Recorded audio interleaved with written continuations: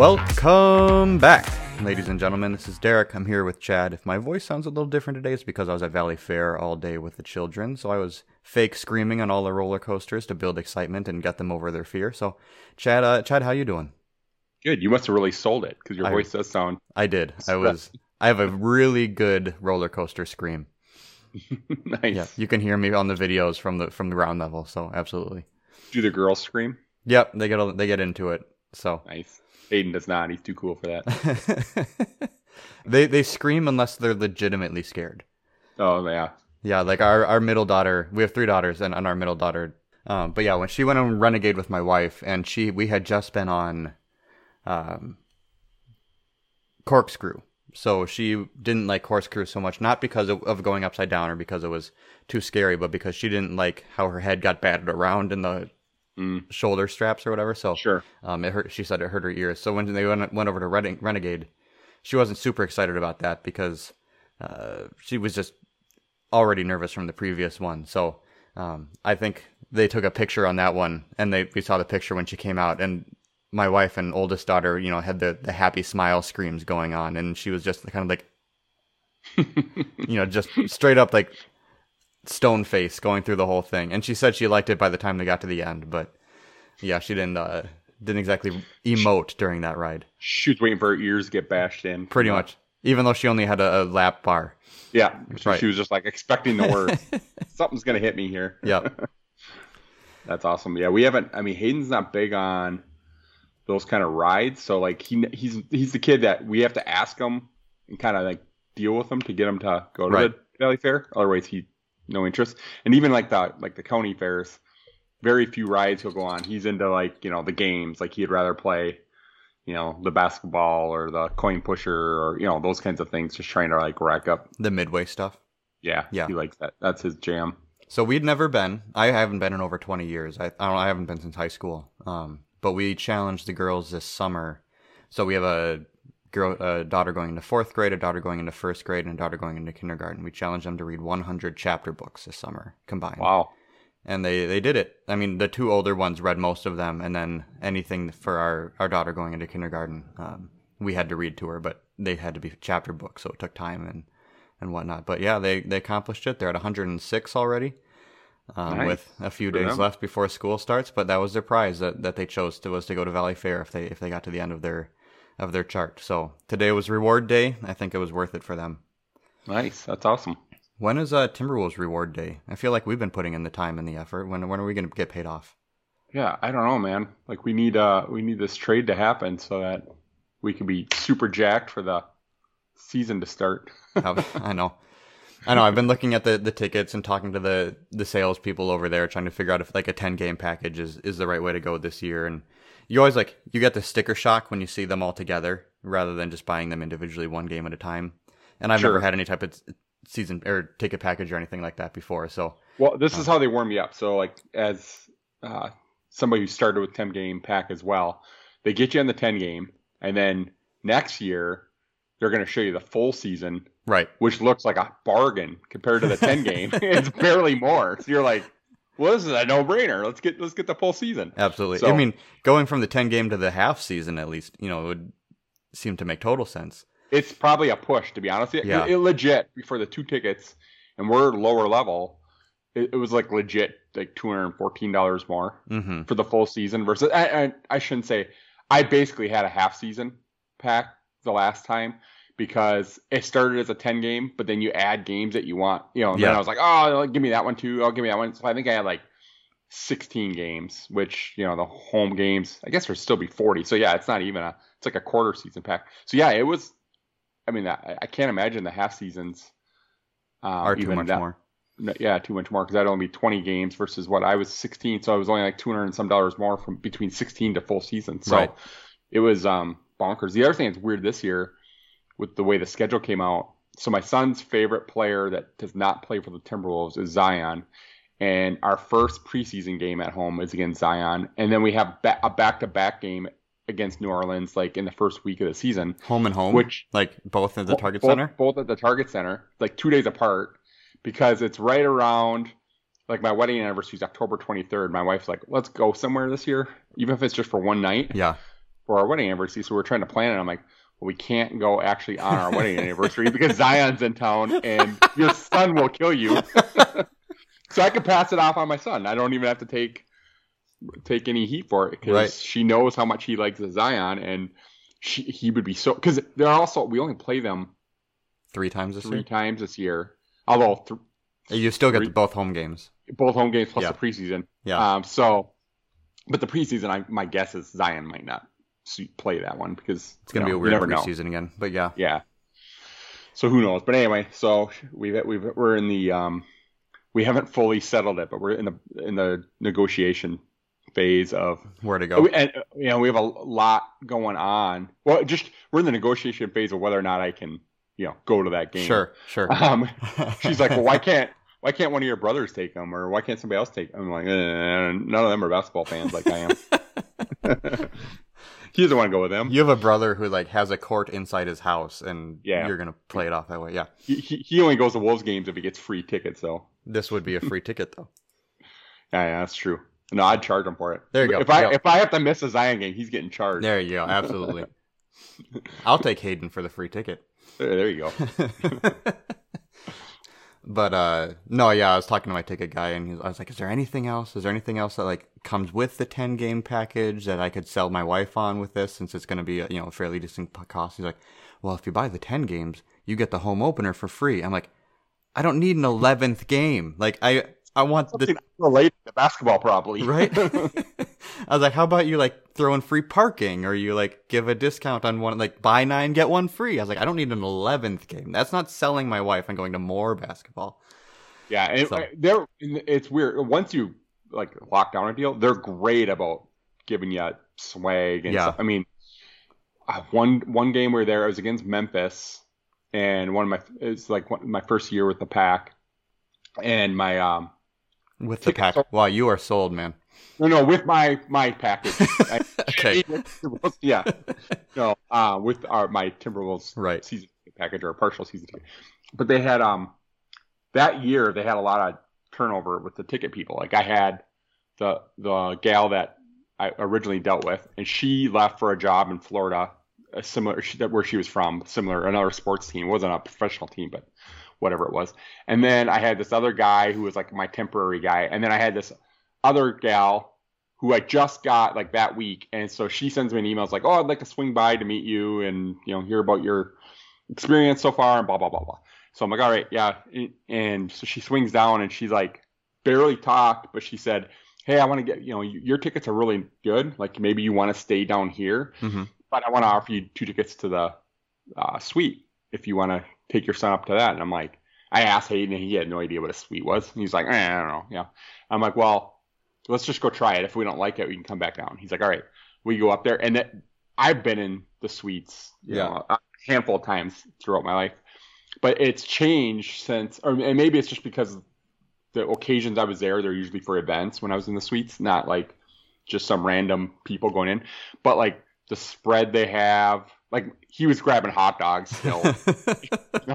But they were he's like, "These are the best hot dogs I've ever had. How come they don't serve these out in the concourse?" Because they're actual chefs making hot dogs. And then but then they have this candy bar where it's just all these different types of candy. I filled up a little paper bag, you bring to school, you bring your lunch, filled up one of those full of M&Ms, and I'm just crunching M&Ms. It was awesome. So they're really good about that kind of stuff, taking care of you. And then when you're season ticket holder, they send you stuff. I mean, my ticket guy came out, brought me a signed Ricky Rubio ball, gave me a T-shirt and a gift card to one of the restaurants downtown.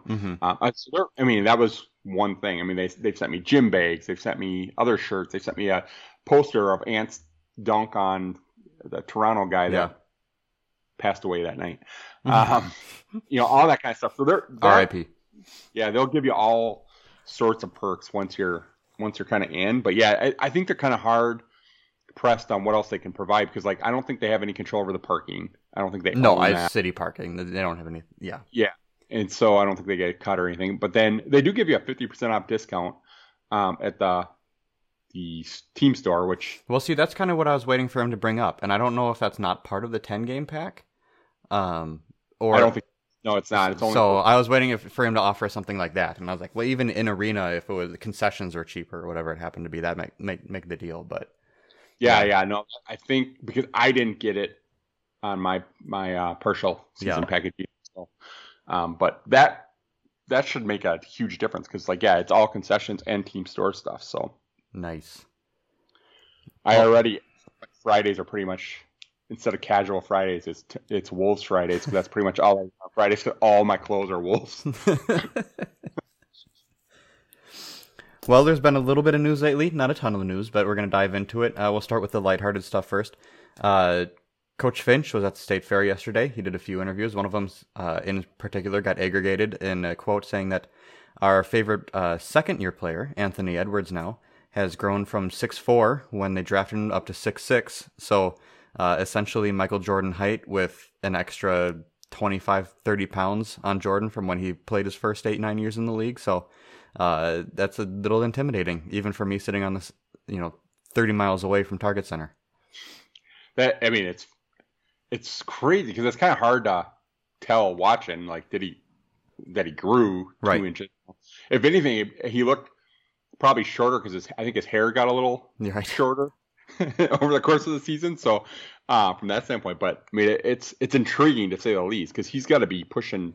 We joked about him being the wing version of Zion when we drafted him, and he's got to be getting close to Zion's height at this point. Well, Coach Finch also said he's even toying around with using Ant as a small ball power forward, which is something we talked about after the draft due to his size and the weight, but and his skill set. But if he keeps growing, he'll more than be able to hold his own down there.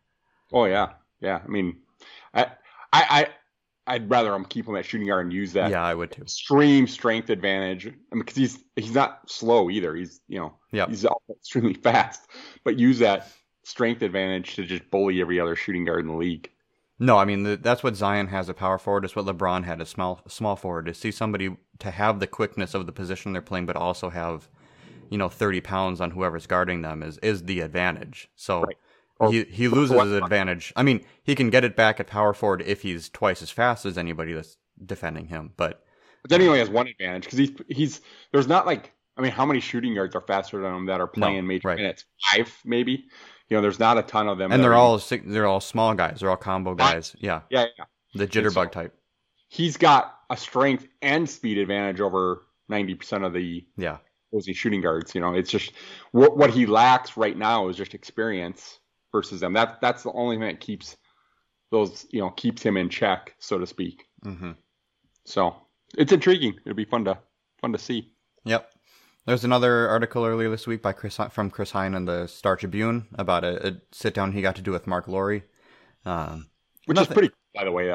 Lowry's, how accessible he's making himself to local media people. He is. He's really, he's met with John Krasinski. I know he's talked with Dane Moore. He's, he just had that sit down with Chris Hine, and he's seemed like a great guy, and he really wants to make himself known, and he's really standing out as more of the primary partner in this partnership with him and Alex Rodriguez. And I think everybody, when they saw the names originally, it was A-Rod with a business guy, kind of behind him doing money stuff, doing business things. But Mark Lowry's really been the one who's actually acting as the owner, at least in terms of communication with the media. So that's pretty cool. It's been fun to see. I know that there was a long part in the article, and Dane and Chris talked about it on a podcast too, about Lowry's affinity for Magic and some of the tricks he pulled out to impress the players in a team meeting during the summer league. And I was going to ask you, Chad, is there any skill that you have that you built up over your years, whether it's long hours in your bedroom alone in your childhood or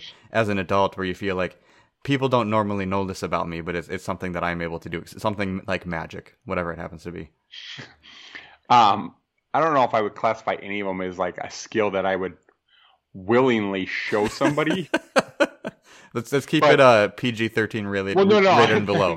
No, I mean in terms of my prowess in any of these hobbies. But what is funny? So one of our mutual friends likes to make fun of me about it. I do like Magic. I've been at Copperfield. I've seen David Copperfield like 9 times. Mm-hmm. So I actually like that about Mark Lowry. So I haven't done a magic trick since I was probably 17. But when I was like 9 to 17, I was whipping all sorts of magic tricks. So that's one. I draw a lot. I bet I was an art major, so that's not a super big secret to people that know me well. I've in the last couple of years, because I go to Hawaii every year, I picked up playing the ukulele. So I can play a bunch of songs partially the way through. Yeah. I play the recognizable pieces. I don't sing at all. So It's just I just play, and if the part of a song is unrecognizable without lyrics, I don't learn that part, because what's the point? I'm never going to sing it. So those would probably be the three things that I have. I can't think of anything else that comes to mind. How about you? What are your hidden talents? The closest I would have to something like magic is that I can juggle. Which really? You for some reason I never thought that was a big thing. Like I thought more people could juggle than can actually juggle. But every time my wife tells somebody that I'm able to juggle, like, oh really? Can I see it? I'm like, yeah. I'm like, I guess. Do you have 3 things I can juggle? So. That's worse. My wife used to do that when she like, oh, Chad knows magic tricks. Magic trick. I'm like, I can't I haven't done any in years. I can't whip one out. I don't even have a deck of cards. What am I supposed to do right now? I don't have any of my gimmicks. Yeah. So I've gotten her to stop doing that. Yeah. She hasn't done it a number of years now, but for the first half of the time I've known her, she'd be like, oh, Chad knows how to do magic tricks. Show him a magic trick. I'm like, thanks. Yeah. Right. So I don't know. I got juggling, and I think back to I used to be in drama in high school, but every time I would try out for a play, or audition or whatever you would call it at the time, my mom would always be like, make sure you put on the list, you let them know you can juggle. And I'd be like, how? It's West Side Story. How is that supposed to help me? And she'd be like, I don't know. Any skill, they can work it in. It makes you more valuable. So you're in West Side Story. You're just you don't get a part. You're just juggling. I'm in the corner with the spotlight, just juggling. But do you watch the show Goldbergs? No.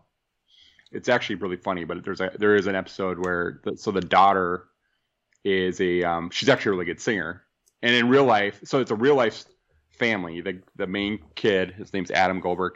He's the guy that writes the sitcom. Okay. And it's about his childhood. And at the end of every episode, they'll show this old VHS tape of the actual thing that happened that the episode was about, right? So in real life, he's got a brother Barry and a brother Eric.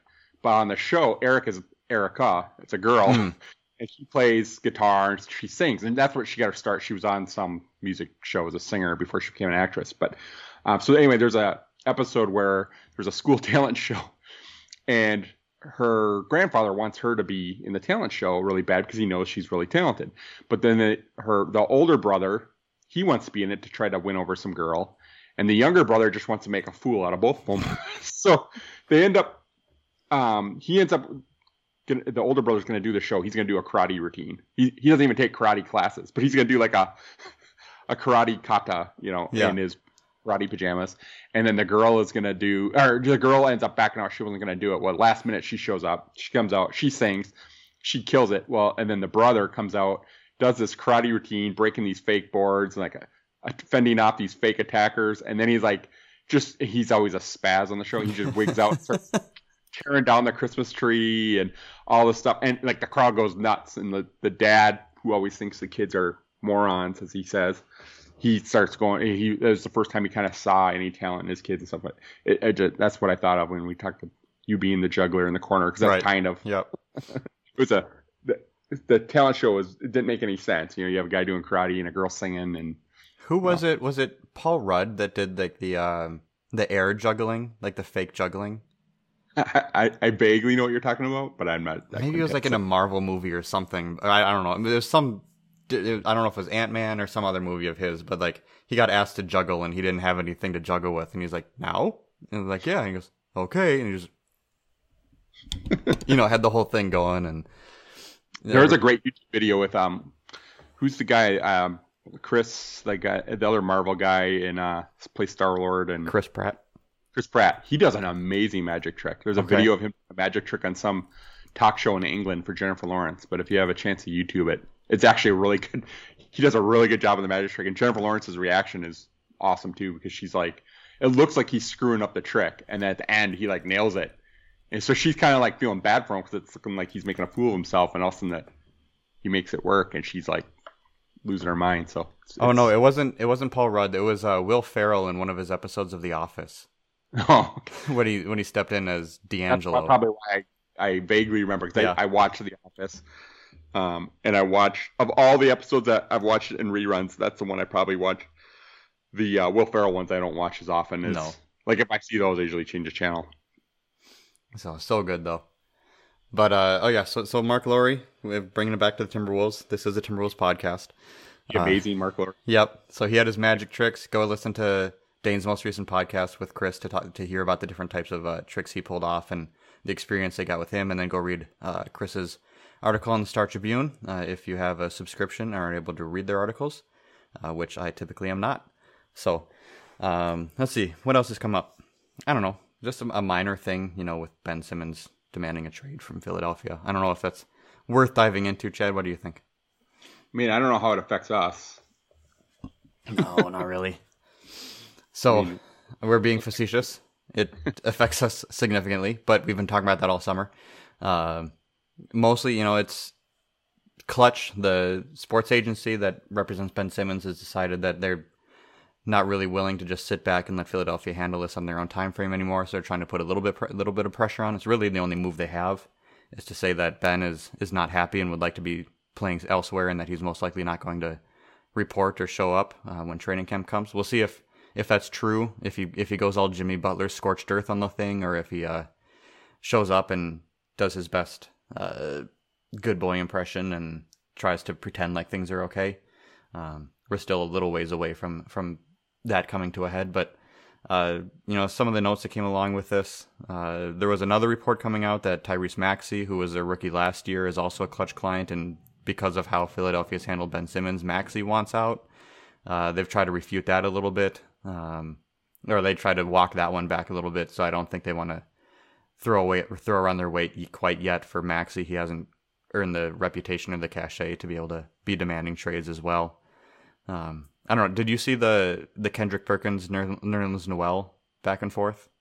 I did not see that. No. So Perkins had just put out a tweet saying like, Clutch is not demanding that Philadelphia trades Tyrese Maxey. Now, if they were to trade him because of his talent and another team wants him, that's a whole nother story, or something along those lines, which is just ridiculous in the first place. But then Nerlens Noel responded to the tweet with a picture of Pinocchio, because he's just calling Kendrick Perkins a Clutch puppet, and he's just repeating everything that Clutch wants him to say, which is funny, and it's also, it takes on a little bit of more seriousness when you realize that Nerlens Noel has an open lawsuit against Clutch Sports. Right. That I did read about. Yeah. So there's a little bit of background and animosity happening there, and but that was funny. The whole Clutch relationship. I mean, on one hand, it could benefit the Wolves, because if Simmons ends up as a Timberwolf, then that's fantastic. And maybe it's because I'm gun shy because of all the kind of hairy situations we've had with agents over the years, right? Like the Joe Smith situation and those kinds of deals. But Anthony Edwards is a Clutch guy as well, as if I recall correctly, and that makes me a little bit nervous of like what are they going to do when Ant comes up? I'm sure he'll stick around for the extension so you can get a max here, and then a year into that deal, will Clutch try to throw their weight around and move him, to a more marketable team? I don't know. I mean, it makes me a little bit nervous just how much power they have. I think every team's nervous about that. I think the only benefit about this whole situation is if you can bring in a Ben Simmons and have Anthony Edwards here too. Well, yeah. That's what I'm saying. On the one hand, you become Clutch North, and you exactly, and then they're going to send everybody. You build the relationship, and you start. I mean, kind of doing what the Lakers have done for Maverick Carter and whatever the outside that group wants you to do. But you have to make that relationship with an agency. I mean, the Knicks are run by CAA, which unfortunately is Karl Anthony Towns' agency, I believe. But their GM came over from there, and I think Thibodeau is a CAA client, and it's just kind of that's their pipeline is not a Clutch thing. Like, they're just going to work with specific agents, and if the Timberwolves can get an in with Clutch, I'm not saying you only want a pipeline from one agency, but at the same time, like, that's more than they've ever had in the past. They've never even been a target destination for an agency, let alone, more than one. So it wouldn't be a bad one to go with. We had the relationship with back during the Joe Smith, KG days, that Andrew Miller was like the agent of 3/4 of the Timberwolves players at that time. And then that's partially what kind of disrupted things. Right. They had Fleischer and Miller were partners, and then they broke up, and then I believe Miller was the one that kept Joe Smith, and Fleischer filed a lawsuit, and then because that lawsuit's what led to the whole NBA finding out that we had a secret deal with Joe Smith. So, I mean, that you wouldn't expect to happen to the same team twice. So it's not that I'm concerned about. It's just, like, if the agent, for whatever, finds any reason to not like your team, you're in a bad spot. Yeah. So for Philly, and look, I don't feel bad for the Sixers at all, because the way they treated Ben Simmons after that playoff run was ridiculous. I mean, like, whether it was Doc and Embiid, nobody came to back up. They didn't even try. No. And look, I don't recall anybody criticizing Tobias Harris for his playoff run, and he's the highest paid player on that team. So, like, let's get real here. You wouldn't even be in that spot without Ben Simmons with that team, and they treat him like he's just a hot garbage now. And so, I mean, if I'm Ben Simmons, like, I don't think he's the personality of Jimmy. I don't think he's going to go scorch earth. I think it'll be somewhere in between it, because I don't think he goes back. I think he does stick to his guns and hold out until they move him. And, rightfully so, whether we get him or not, I can't fault the guy.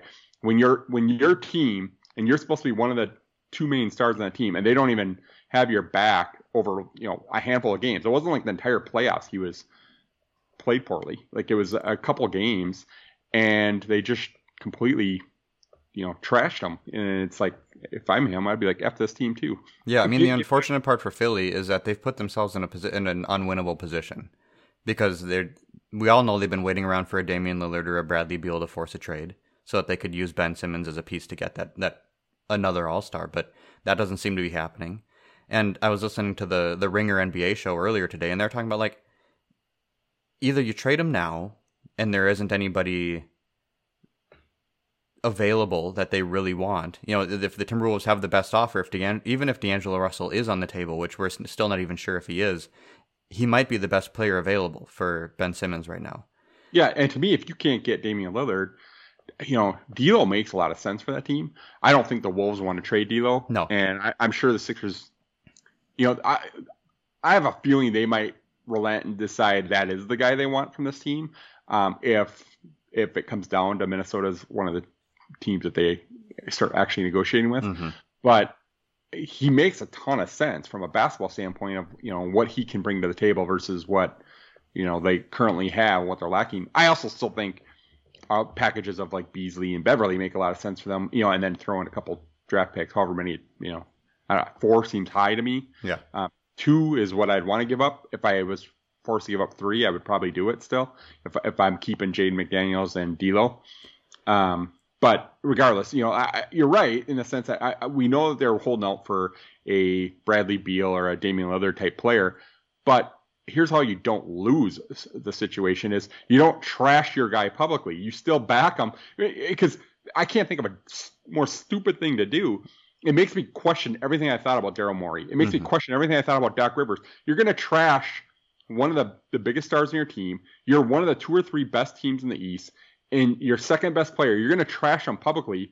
And then what did you expect to have happen? Did you expect every team in the league to line up at your door to make a trade for the guy you just publicly trashed? Did you expect that guy to come in and say, you're right, guys, it's on me. I'm the only reason why we didn't win. Yeah, well, that's the alternative if they don't make the trade now, is he does show up. I mean, if he doesn't go Jimmy Butler on it, he does show up. But what are the odds that a Ben Simmons, who doesn't want to be there, who doesn't feel supported by his organization, is going to be any better next year than he was last year? Or to show any improvement, to really be engaged to the point that he's going to increase his trade value.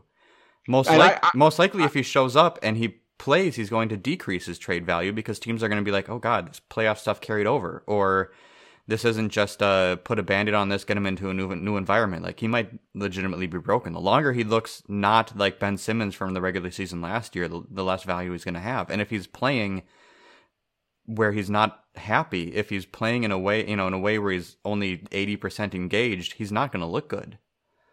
Yeah, I mean, how broken do you think he is? I don't think he's broken. I think he just didn't I think there's so much put into this offense, generation of people so focused on just the offense. Look, Dennis Rodman was the third head on the three-headed monster for the Chicago Bulls and never scored anywhere close to what Ben Simmons is scoring. And he didn't do any of the other things that Ben Simmons does well. The only thing Rodman did better at was rebound. And Ben Simmons, he's a playmaker. He's a good scorer in transition. He's just not a jump shooter. And you have another guy that you're paying max dollars to who was brought in to be a scorer in Tobias Harris, and he fell down. So like, where's the heat on Tobias Harris Well, that's where Minnesota comes into play, because any other team that's going to be making a trade for Ben Simmons is going to expect him to be one of their top 2 or 3 offensive players.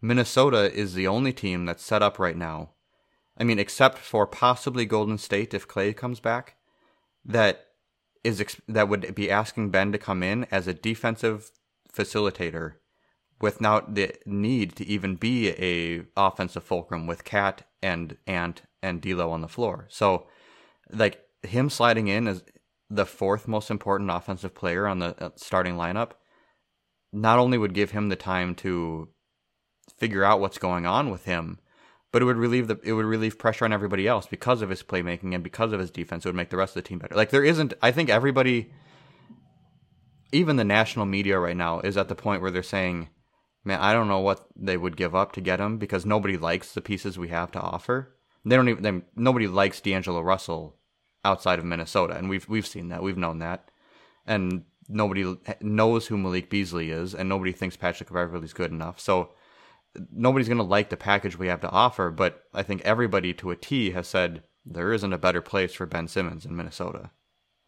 Yeah, I mean, there is. I think you're right. I think this is the best spot for him, but I would push back a little bit. I think there's a lot of teams that are at the top of the top third of the NBA that if they added Ben Simmons, instantly makes them better. I think Portland is a good fit for him if they don't give up Dame, for example. If they somehow made a deal where they gave up CJ and brought in Simmons, I think that's a good spot for Simmons. Nick Wright brought up today Kyrie Irving for Ben Simmons. I think that makes both teams instantly better. That's a trade that'll never happen. But that's a team.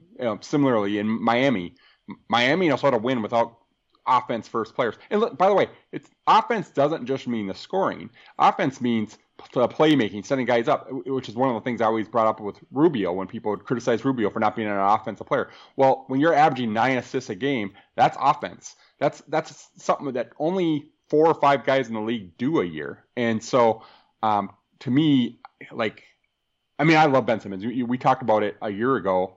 Who would we take to start a franchise with from that Sixers team if we had to make a choice back then? And we both were in agreement that we would take Simmons. Now, maybe that wasn't the right.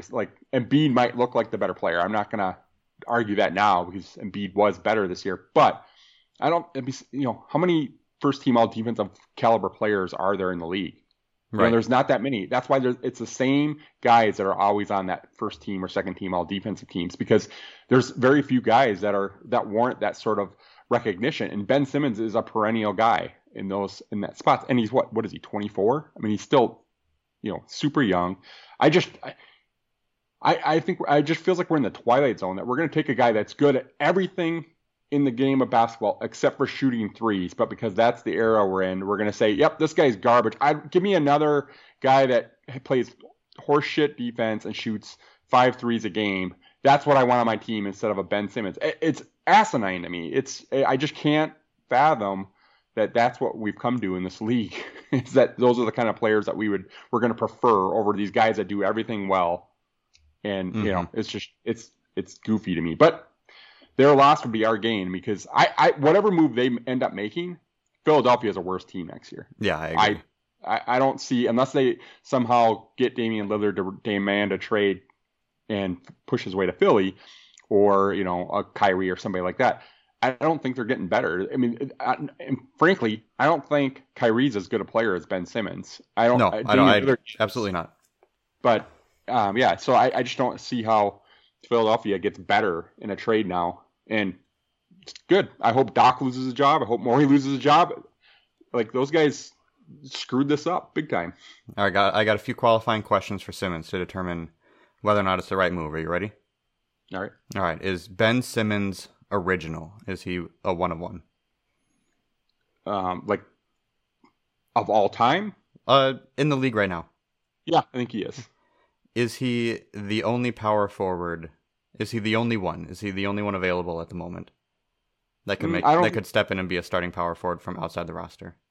I don't think he is, and I wouldn't even want to pigeonhole him as the power forward, because what if D'Lo gets traded? He's the point guard. If D'Lo gets traded, Ben Simmons is the starting point guard on this team. So, that's the other remarkable thing about Ben Simmons. He's a 4-position player. That's true, and that's part of the reason what makes him a one-of-one, right? All right. Question number 3: is he sexual? I have no idea where you're going with that. Is he everything we need? Okay, this is a song. What is the song lyrics? You better rock your body now, everybody. Backstreet's back, all right. Oh man, that's why I didn't know it. Come on, it was playing well there for a little while. I had no idea where those lyrics were from. I don't even know. Is that the song Backstreet's Back? Is that the name of that song? Yep. I know that line. That's the song. All right. So we decided we were going to take a little bit of a different edge to this, a different approach. We're not going to just sit here and continue to talk about what the different trade packages would be, or what we would even give up ourselves for Ben Simmons. We've done that before. Everybody else has done it. We're gonna go a little bit with a historical perspective here, and we're gonna take a look not only at significant Timberwolves trades in the past to see what those have looked like when sending all-stars in and out, and also take a look at the recent history, see what Gerson Rosas's trading history has been, and then we have Daryl Morey's trade history available as well. So we're going to talk about those 3 major subjects, and we'll take a look at possibly if they can lead towards anything, if they can provide us any insight into knowing where this might go, what each team might be looking for. But Chad, you did a little bit of the research. You went all the way back and took a look at all the major trades in Timberwolves history. What are the ones that really stood out to you? Yeah, I mean, if we're talking impactful trades, the Timberwolves, they're right out of the gate before they even played a game. They made a big trade in trading away Rick Mahorn. We covered that in a previous episode. Sort of their first big blockbuster trade, I would say, would be the Donyell Marshall for Tom Gugliotta. And Googs was an all-star player. Yep. Donyell Marshall was a high draft pick who, he was picked 4th overall, right? Yep, 4th overall. Didn't even play one full season for the Timberwolves.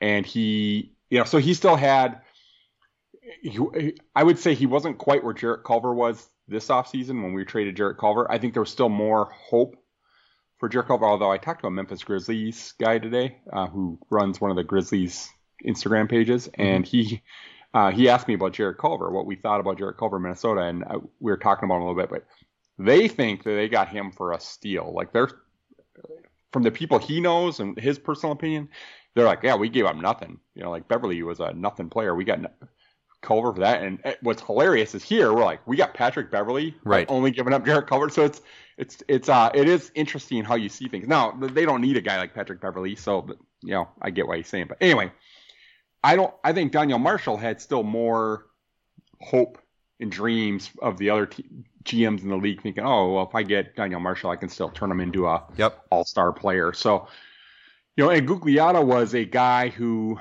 was putting up solid numbers, but wasn't yet, like a household name. And he was one of those guys that was part of the trade that sent Chris Webber to Washington. Mm-hmm. And so from that, they got a guy in Gugliotta that they weren't really necessarily interested in retaining.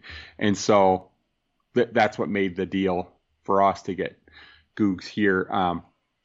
We ended up, let me back up and talk about the entire trade. So Marshall signed a 9-year, $42.6 million deal.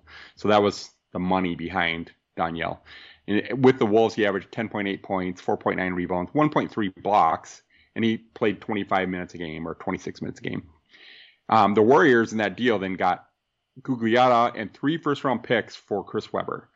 And Gugliotta averaged 10.9 points, 7.4 rebounds, 3.1 assists, and in 33 minutes a game.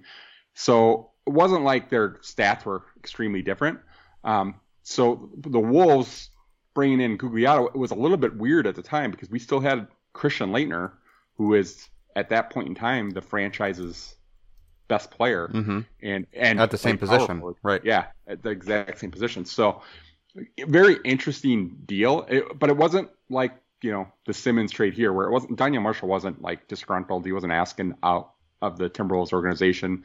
I think it was Kevin McHale had just taken over as president of basketball operations and was seeing kind of a mess of a roster, mostly because it was toxic. And I think Laettner was a big part of that. So I think adding Tom Gugliotta was the first step in the Timberwolves looking to find an exit plan on Christian Laettner.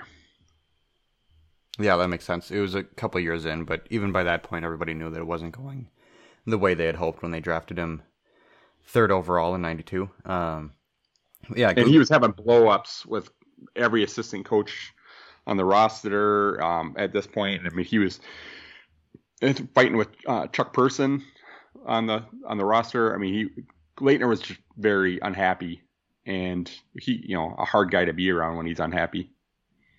Yeah, absolutely. And it's funny because Gugliotta was a guy that came in. He was the Timberwolves' first All-Star ever. He ended up playing in the same All-Star game as Kevin Garnett's first appearance, but Garnett was an injury replacement, so Gugliotta was a legit reserve picked by the coaches that year. He averaged over 20 points per game 2 straight years, 96, 97, 97, 98. But then once again, similar to, Laettner having issues with, players on the team or the front office or whatever it happened to be, Gugliotta all of a sudden had started having issues with teammates as well, which probably leads us to our next big trade. Yeah, we had Stephon Marbury, who was the second cornerstone piece that of the Wolves' future. This was a little bit more like a Jimmy Butler, Ben Simmons sort of arrangement where Marbury had started to grow pretty unhappy. He was never really comfortable in Minnesota. I mean, I don't know if people out there have seen the Marbury documentary on Netflix. I believe it's on Netflix. Maybe it's on Amazon, but it's actually a really good documentary, by the way. And what's interesting is his family were sort of split on whether or not he should come home to New York. Like a couple of his brothers were really insistent that he stay in Minnesota. They're like, why would you leave that? One of the things I didn't know is how far back KG and Marbury actually went. I mean, they were friends since like 7th or 8th grade. They stayed at each other's houses. They met through, the AAU type programs.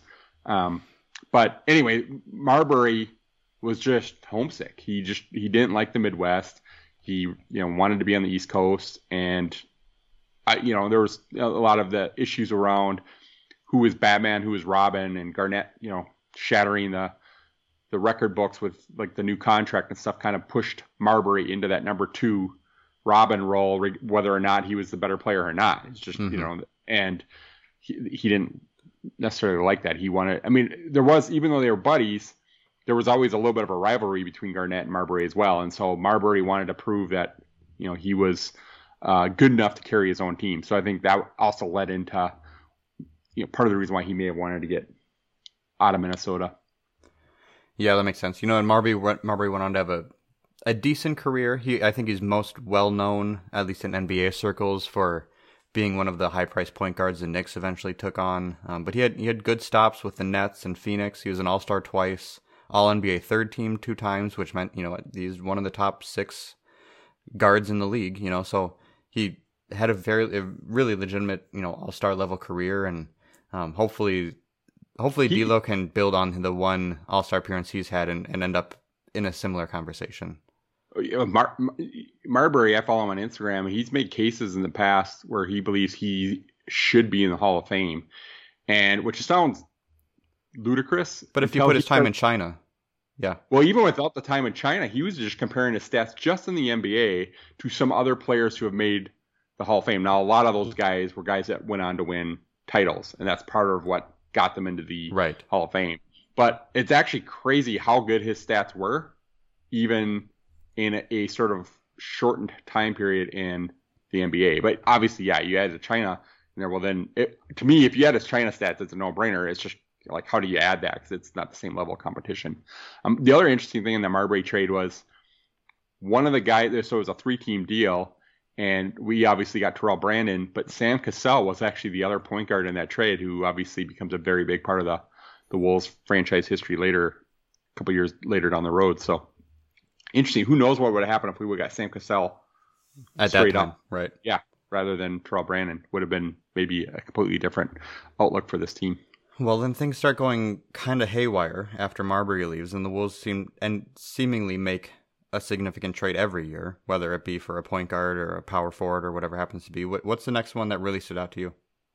So yeah, you have a bunch of kind of random ones. I mean, you trade, you get Sam Cassell here. You trade Joe Smith and Anthony Peeler to the Bucks. You get Irv and you get Sam.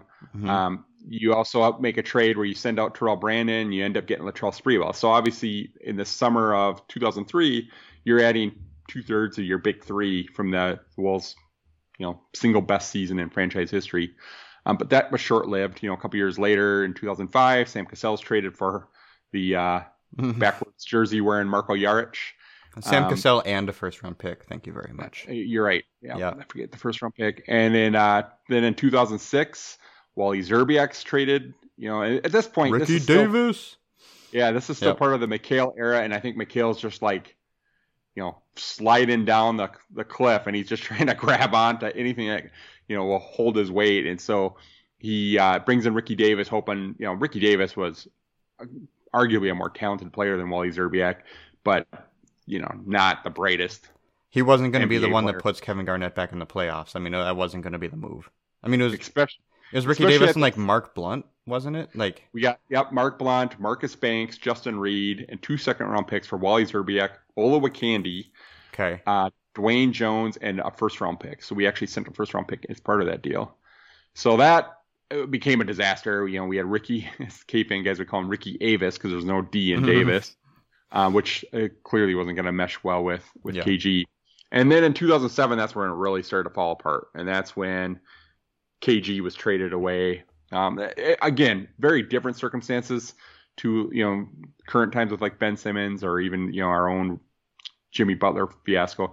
KG never was demanding a trade. That was the Wolves were like, look, we're not going to be able to build a contender around you now at this stage of your career. We're too far away. We need to get something for you. And I remember there was a quote in the paper around that time when Kevin Garnett was like, why do I have to be the Kevin that goes? He was basically throwing McHale under, like, can McHale bring somebody in here who does have a vision, you get something going with this team. And I kind of see where KG's coming from, because it was just a couple years earlier where you weren't any closer to a championship run, and you added in one summer Sam and Latrell Sprewell. You're telling me you couldn't add 2 more pieces like that somehow, some way? And part of it is, maybe you couldn't because of the other misses you already made. You already traded away your other best asset in Wally Szczerbiak for Ricky Davis, who at this point now had a horrible reputation around the league. He's a guy who's, purposely throwing the ball off the backboard just so you can get an extra rebound and try to pad his stats and get a triple-double and things like that. So they trade away Kevin Garnett. They get back Ryan Gomes, Gerald Green, Al Jefferson, Theo Ratliff, Sebastian Telfair, and 2 first-round picks, which is really... That's actually a pretty good package. I mean, it was the biggest return for one player in NBA history, right? Yeah. And all those players had some fair amount of optimism around them. Al Jefferson was the centerpiece, of course. Mm-hmm. And Al was a very solid player for the Wolves. And until he tore his ACL, was one of the top big men in the league.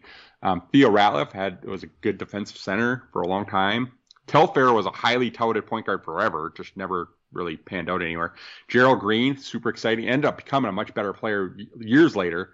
This is at the height of his powers when he had all of his athleticism and stuff. Just, he won the dunk contest here. He was the birthday cake dunk, which was one of the craziest dunks I've ever seen. And Ryan Gomes wasn't somebody that's going to wow you when you watch him, other than he's just a heady player. He was probably the smartest player out of the group. And he ended up being the second best player that we got back.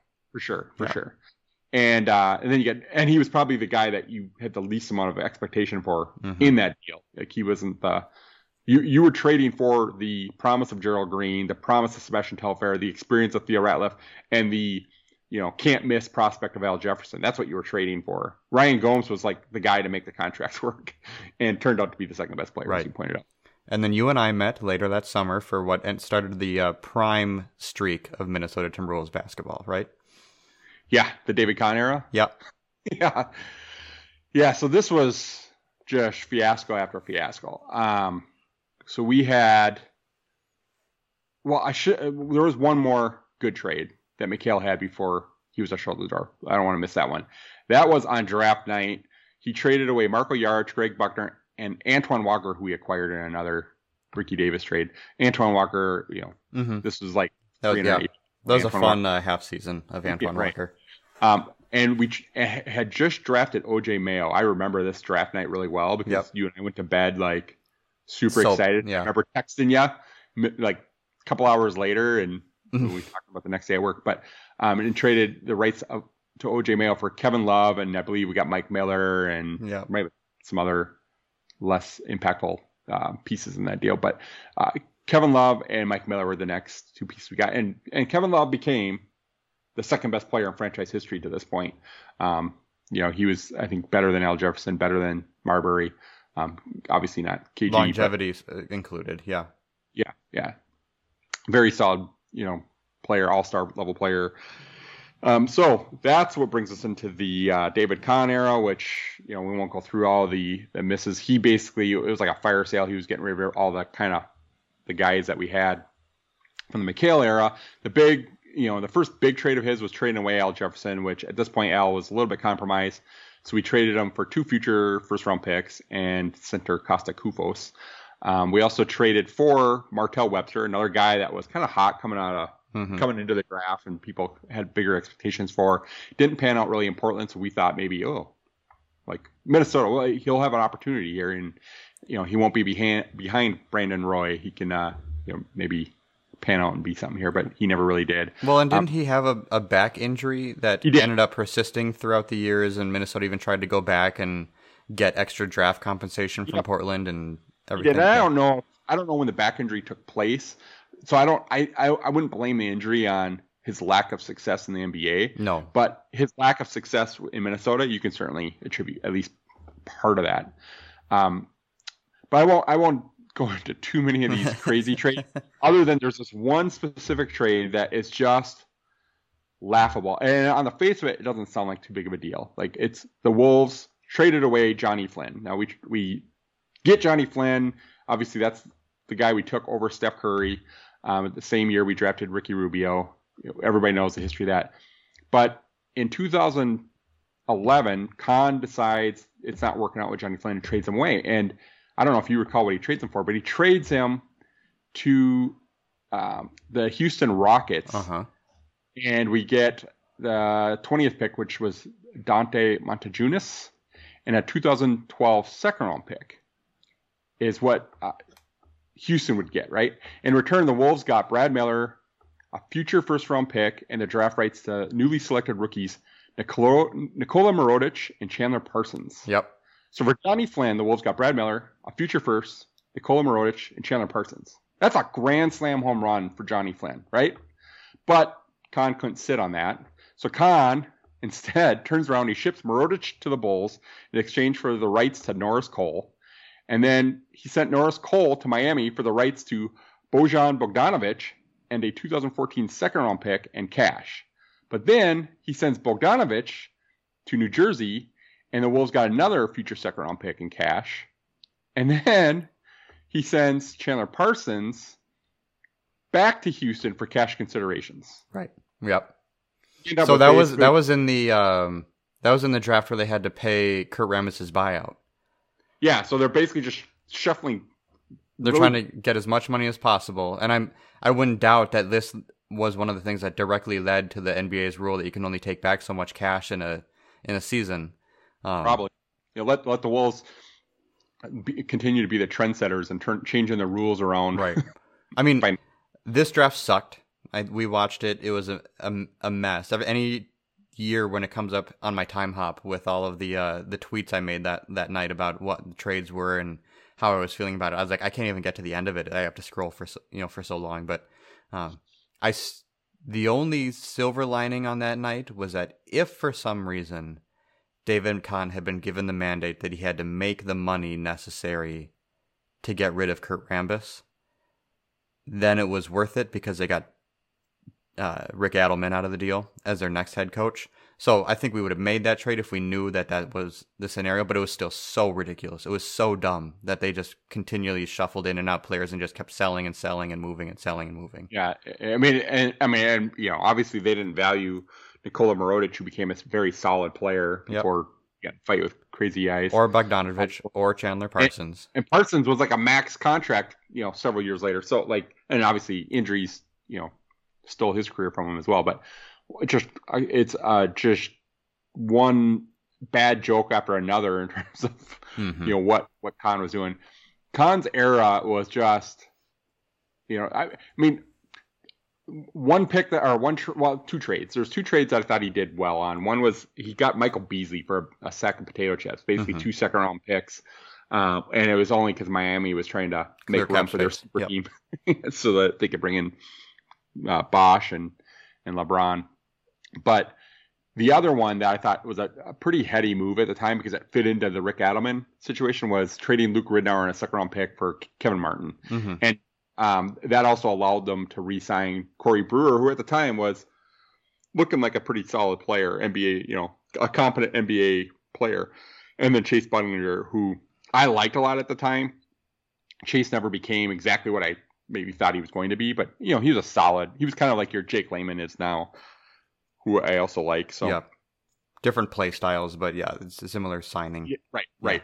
Similar level of what they produce and stuff. We also can't forget the Randy Foye and Mike Miller for the 5th pick trade, his very first trade that he made.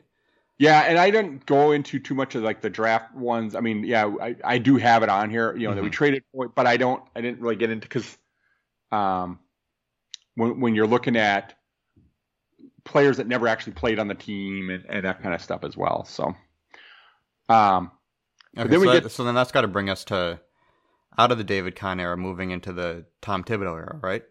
Actually, we have the Flip Saunders era. Ah, that's true. Flip comes back. So Flip comes back, and he immediately has a disgruntled Kevin Love. Although not as bad. He wasn't super disgruntled in the sense that he just, he wanted to win, and so he was looking out. And LeBron had made the announcement he's returning to Cleveland, and he was looking for help to compete. So Mikhail swooped in. He traded Kevin Love. And we got back the number 1 overall pick that draft, which was Andrew Wiggins, and the number 1 overall pick from the draft previously, which was Anthony Bennett. And a different number 1 overall pick, not a number 1 overall pick, and different first-round pick that we then flipped for Thaddeus Young as well. Correct, which comes into play later in the Flip era when flips Thaddeus Young for Kevin Garnett to bring Kevin Garnett home to help mentor his young guys in Karl-Anthony Towns and Andrew Wiggins and Zach LaVine. Obviously Flip passed, didn't get to see through his plan.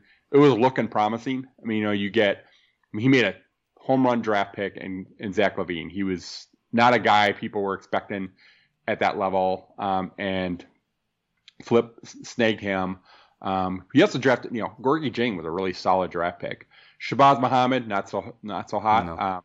But you had Wiggins, and then you had Towns, which was a home run pick, but Towns didn't take a lot of imagination. Most experts would tell you he was the number 1. Yeah, except for the fact that every fan in Minnesota had to stress eat through an entire, 2 months of Jahlil Okafor being Flip Saunders' favorite prospect before he finally switched his tune right before the draft. Yeah, although, I believe Flip in the sense that I think Towns was always the guy. He was probably trying to make people think that but just for a trade. But he did. I do believe him also when he says he would have been happy taking any of those 3 guys.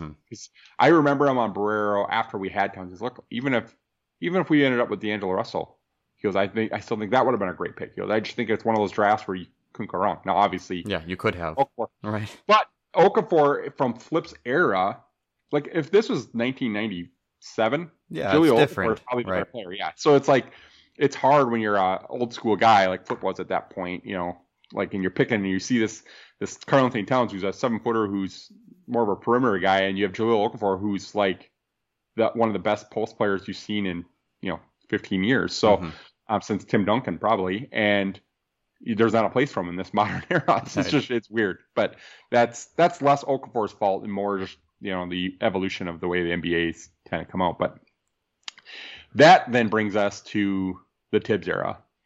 And, we know right away that Tibbs' first big moves was he traded Chris Dunn, Zach LaVine, and the number 7 pick, which became Lauri Markkanen, for Jimmy Butler and the number 16 pick, which became Justin Patton. Still the right move, no matter what happened. Yep. Yeah, well, the right move would have been just trading Andrew Wiggins straight up, and which is the rumor, and keeping Chris Dunn and Zach LaVine and Lauri Markkanen. That didn't happen. And maybe there would have been other stuff in there, but it wouldn't have been as much as what we gave up. And then you would have had LaVine, who I also think fits better next to Jimmy than Wiggins did. He also has a personality that I think Jimmy would have liked better. He's another gym rat kind of a player.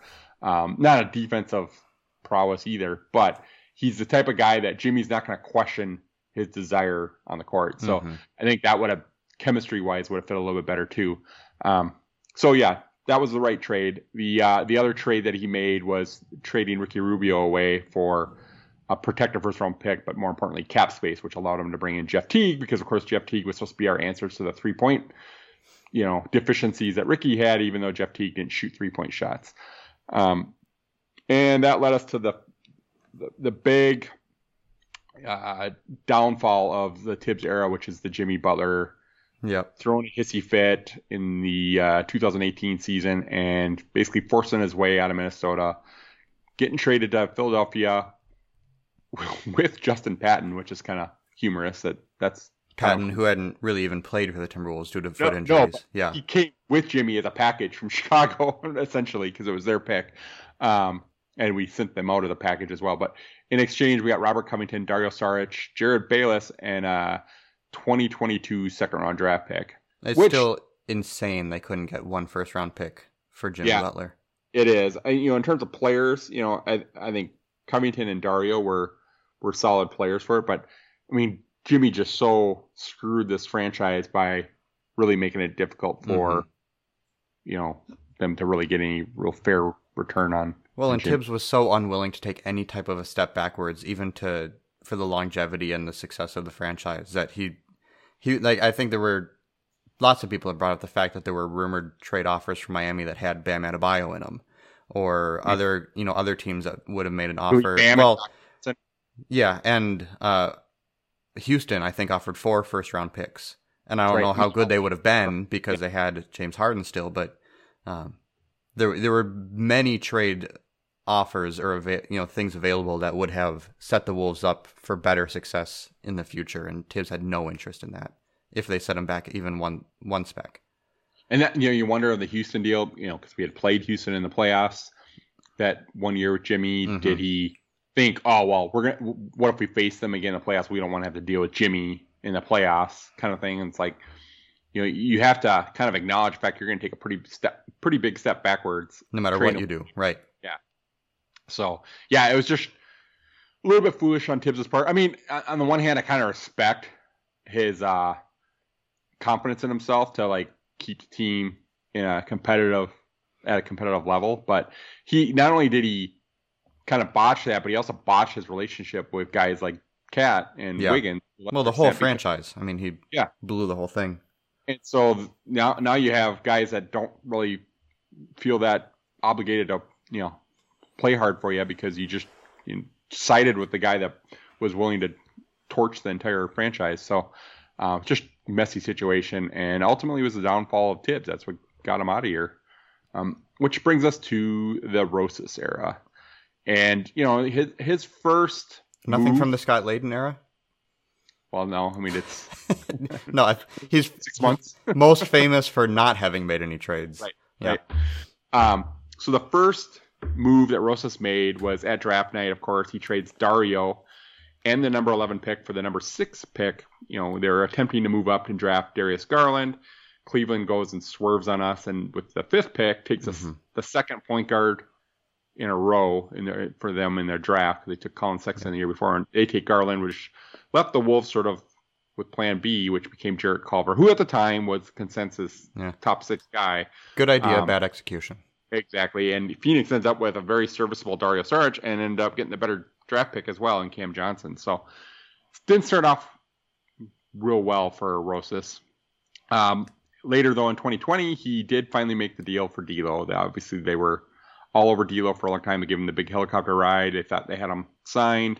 Didn't work out. A couple months later, they were able to make a deal, sending Wiggins out as well as a protected 2021 first-round draft pick, a 2021 second-round pick, and then the Wolves also received Jacob Evans, who I believe never even suited up here, and Mari Spellman, who I believe did suit up and play a little bit, but didn't do much. And then that draft pick ended up becoming Jonathan Kuminga, which was just delivered this past draft.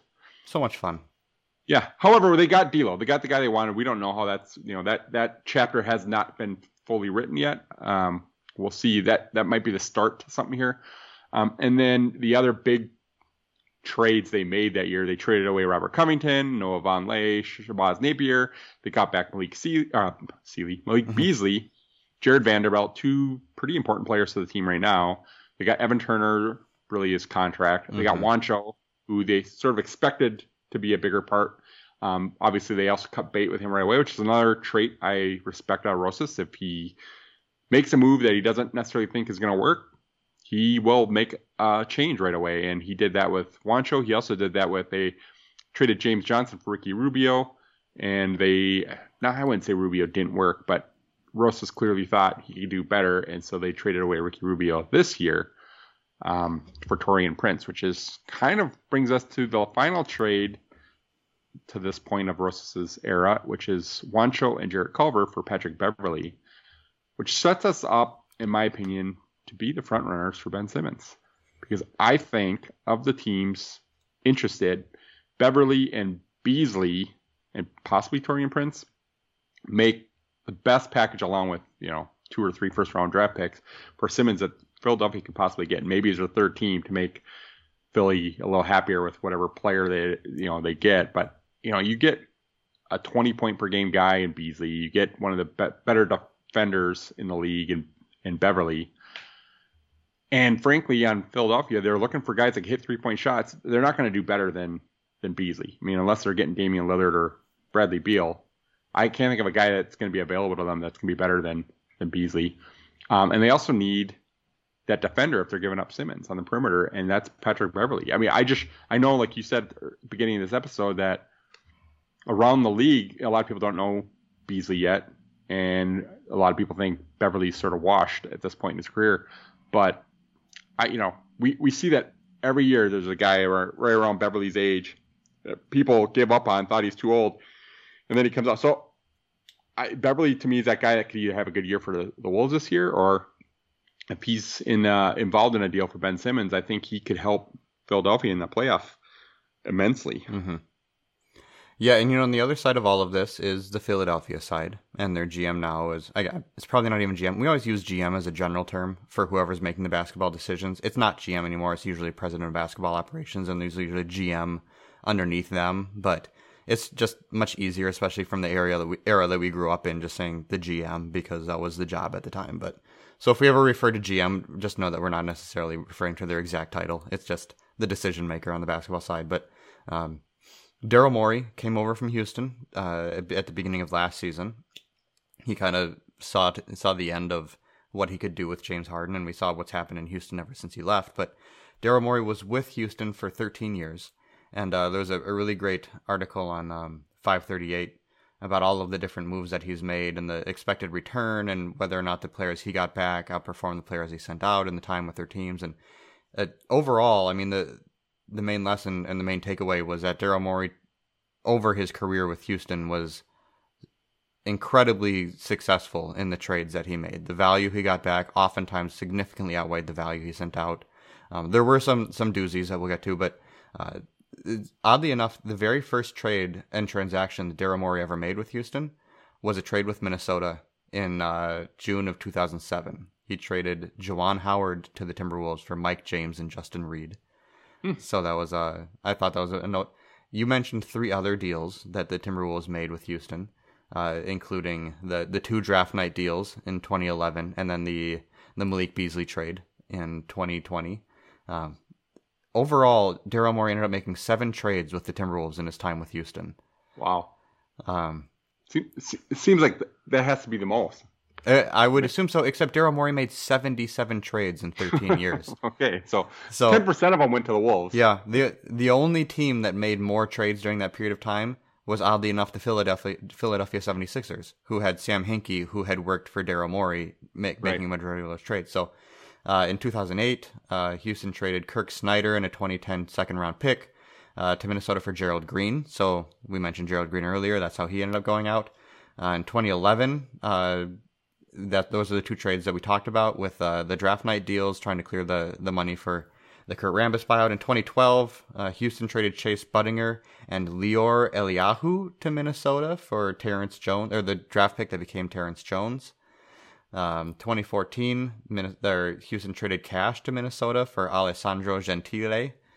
So I don't know if either team came out ahead in that, but 2019, Houston and Minnesota were involved in what would essentially become around here known as the Corey Brewer trade.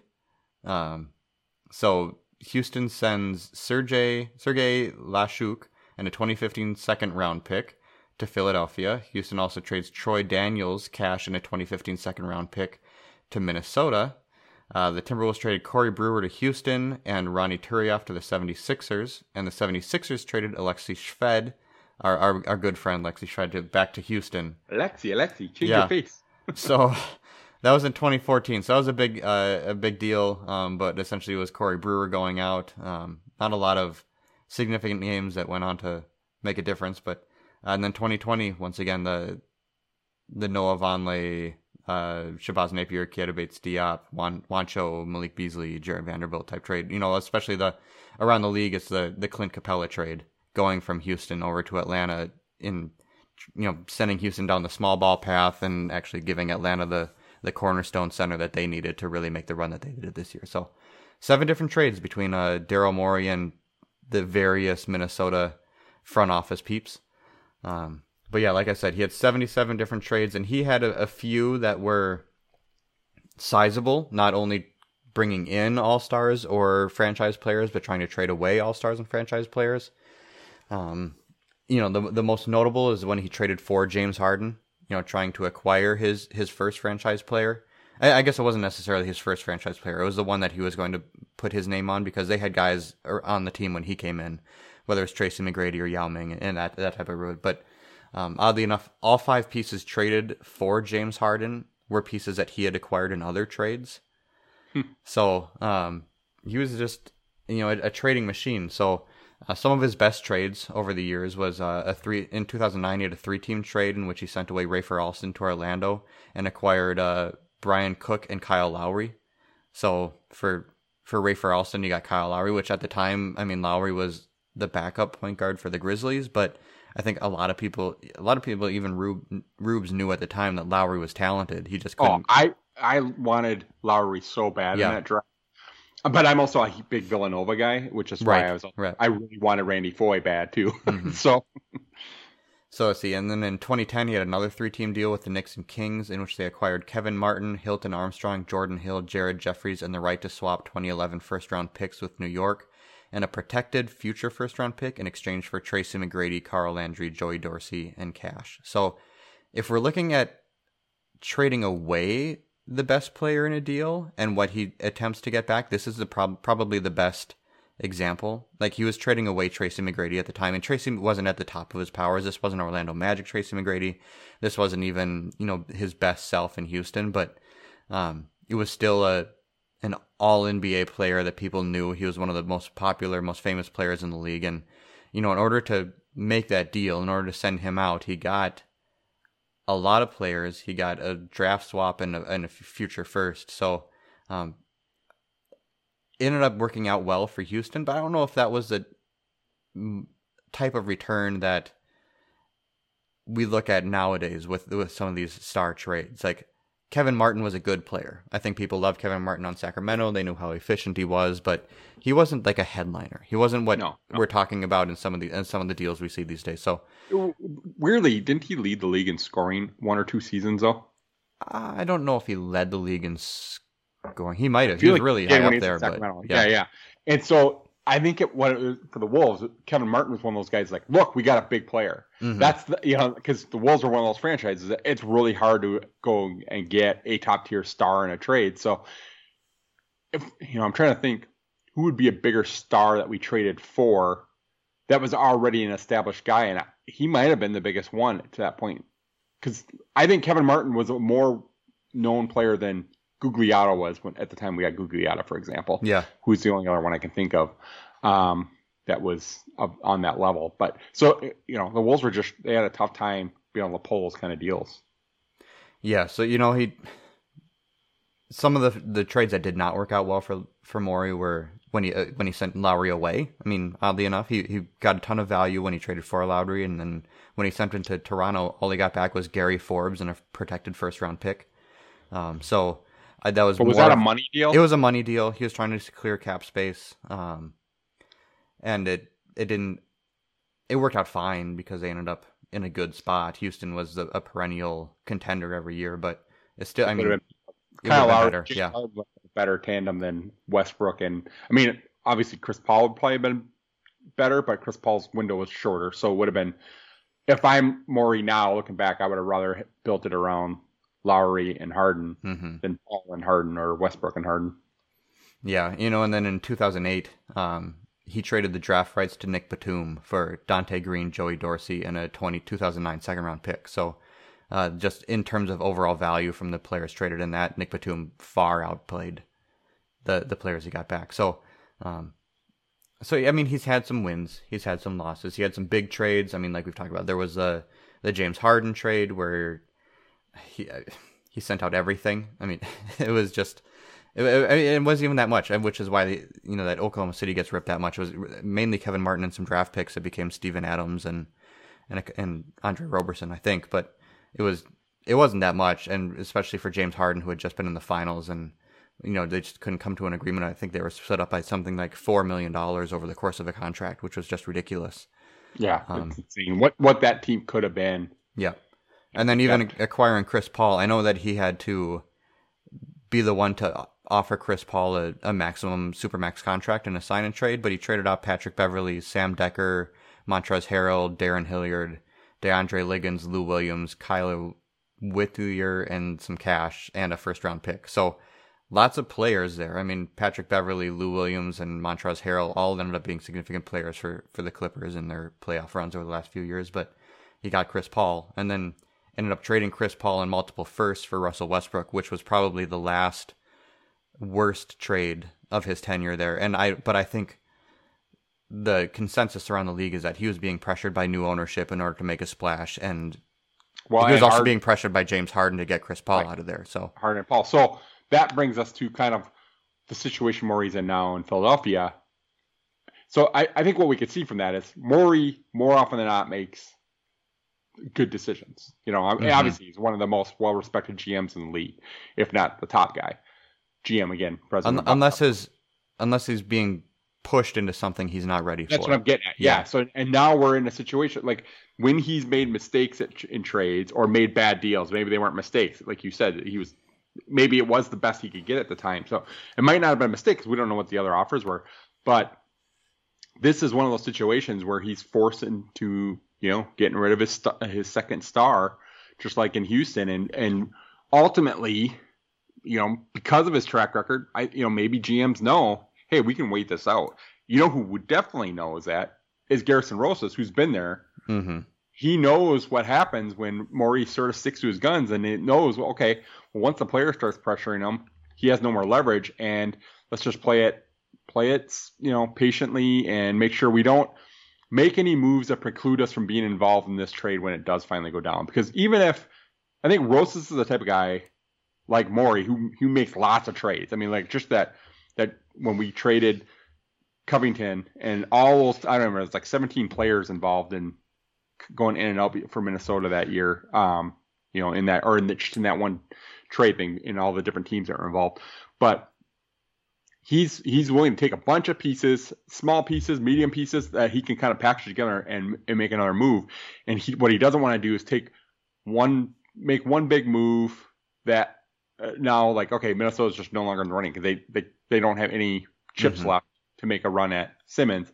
And I think he's positioned the Wolves in a perfect spot. I mean, yeah, it's not the ideal package that Philadelphia wants to get, but Philadelphia's not going to get the package they're asking for. I will bet the house on that right now that they're not going to get Damian Lillard or Beal straight up for Ben Simmons anymore unless one of those guys forces their way out as well. And I don't think either of those guys are that type of personality. Damian Lillard seems more frustrated this offseason than he ever has before. But I still don't think he's that guy. Maybe behind the scenes he is saying, hey, look, move me. But he seems like a pretty loyal guy. He seems more KG than Jimmy Butler, I guess, where he's willing to go down with the ship, but he's going to be frustrated. If I'm going to go down with the ship, at least try to throw me a couple life preservers. And if they don't even entertain that, then that might be when he ultimately forces his move out. But I just don't see Philadelphia getting a better offer. They might get a comparable offer to what the Wolves are offering. Yep. But I think, Rosas has done a bang up job keeping us in that situation. And he also did it in a way where adding a guy like Patrick Beverley makes the Timberwolves better this coming season. Even if you don't get Simmons, we're a better team going into this season than we were last year, just because Beverly's a better fit than Ricky, who's my second favorite player of all time. Beverly's a better fit because he's a more of a pitbull attack defender, and he's a better spot up 3-point shooter. And then Taurean Prince, is another. I mean, he's better than Juancho and Culver, and so that'll. Will be interesting to see how those guys end up being, because Beverly seems bought in. I mean, all of his tweets, does, yeah. So that's also fun to see. Well, he's even responded to tweets about the Timberwolves adding Ben Simmons, right? Which is kind of humorous because he's like, well, who do you think's going out in that? But maybe he assumes it's D'Lo because of the salary. So well, I think it was a tweet about Ben Simmons joining D'Lo, and I know it was, it was. But he might have been crazy, He just responded facts or whatever, but it's like, he's not a GM, so. No. So, I mean, I think we're in a very interesting position because we have a lot of evidence of what Daryl Morey's history is, and he's a good GM. He's good at making trades, but at the same time, he doesn't always make the best trade to try to find a superstar or to move a guy that isn't happy in his situation. But we also have Gerson Rosas on the other side, and the only evidence we have of him in a situation even semi like this is what he did with D'Angelo Russell, and we've seen him get squeezed for every last possible piece of value he's able to give up in a trade. I mean, in that D'Angelo Russell deal, I would rather have D'Angelo Russell than Andrew Wiggins, but he gave up a first-round pick, and maybe that was the cost, but he also gave up a second-round pick, and he also took on the players necessary to get Golden State under the luxury tax. So it was like every last little thing that Golden State really needed to agree to that trade, Gerson ended up throwing in because he was so hyper focused on one player. And I don't know, maybe he's learned his lesson from that. Maybe he's grown, and maybe this will get to the point. And maybe he's also put himself in a position where he just doesn't have all of the things to give. Like he's saying, like, we have a good package, but we don't have we're not going to. Anthony Edwards is too good. Like, we're not going to go to that to those lengths or whatever it happens to be. And that, to me, that personality trait that Rosas has is very Morrissey-esque, right? Mm-hmm. So, like, to me, what he showed by that single track focus of getting D'Lo is that was his guy. He was going to get him no matter what. Yep. Kind of the way Morey was with Harden, or how Morey was with Chris Paul. Chris Paul gave up the farm, or Morey gave up the farm to get Chris Paul, which was sort of like our D'Lo deal. And now, the Simmons, in the Simmons deal, this might be the patient version of Rosas, and where Morey was patient and made the really good deal, this might be the Rosas' signature, home run deal here.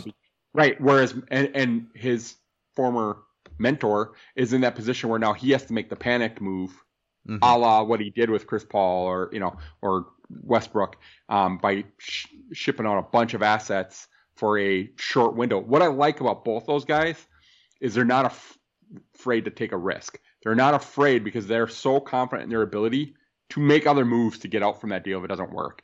And I mean, as a fan, that's the best kind of GM you can possibly have, because even if your team's not competitive, it's interesting to follow them because, you know, there's always moves on the table. Your GM's likely to pull something, you know, out of nothing to make a move, even if it's not necessarily the right one.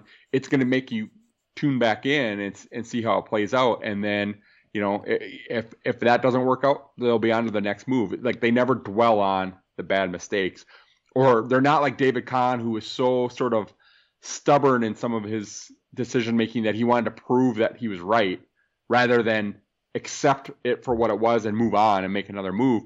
You know, they would be more like, oh no, I'm gonna show you that this will work. Mm-hmm. And so I'm bullish on Rosas. I'm excited either way for this season, because I think Beverly and Prince, just, you know, as I mentioned a couple minutes ago, I think those are big additions for us.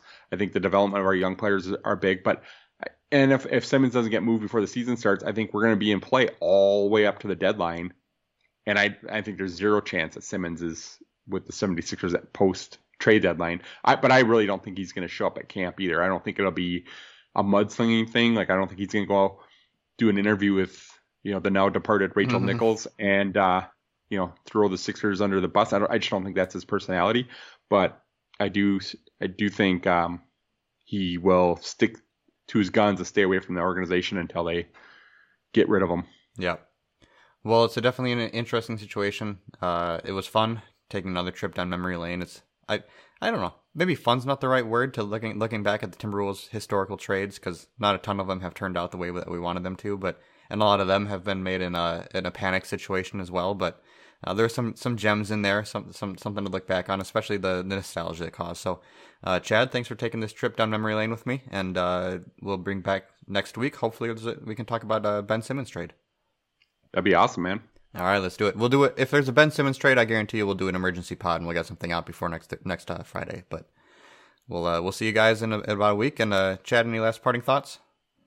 No, I'm excited to get the season underway. All right, I'm excited to get back to the Target Center to actually watch some games in person. I only got to one or two this last year post COVID release, so I'm just looking forward to basketball again. All right, I love it. I'm gonna go drink some water and refresh my vocal cords after all the screaming today. So, all right, everybody, thank you for joining us. We will see you in about a week. Peace out. Yeah, see ya.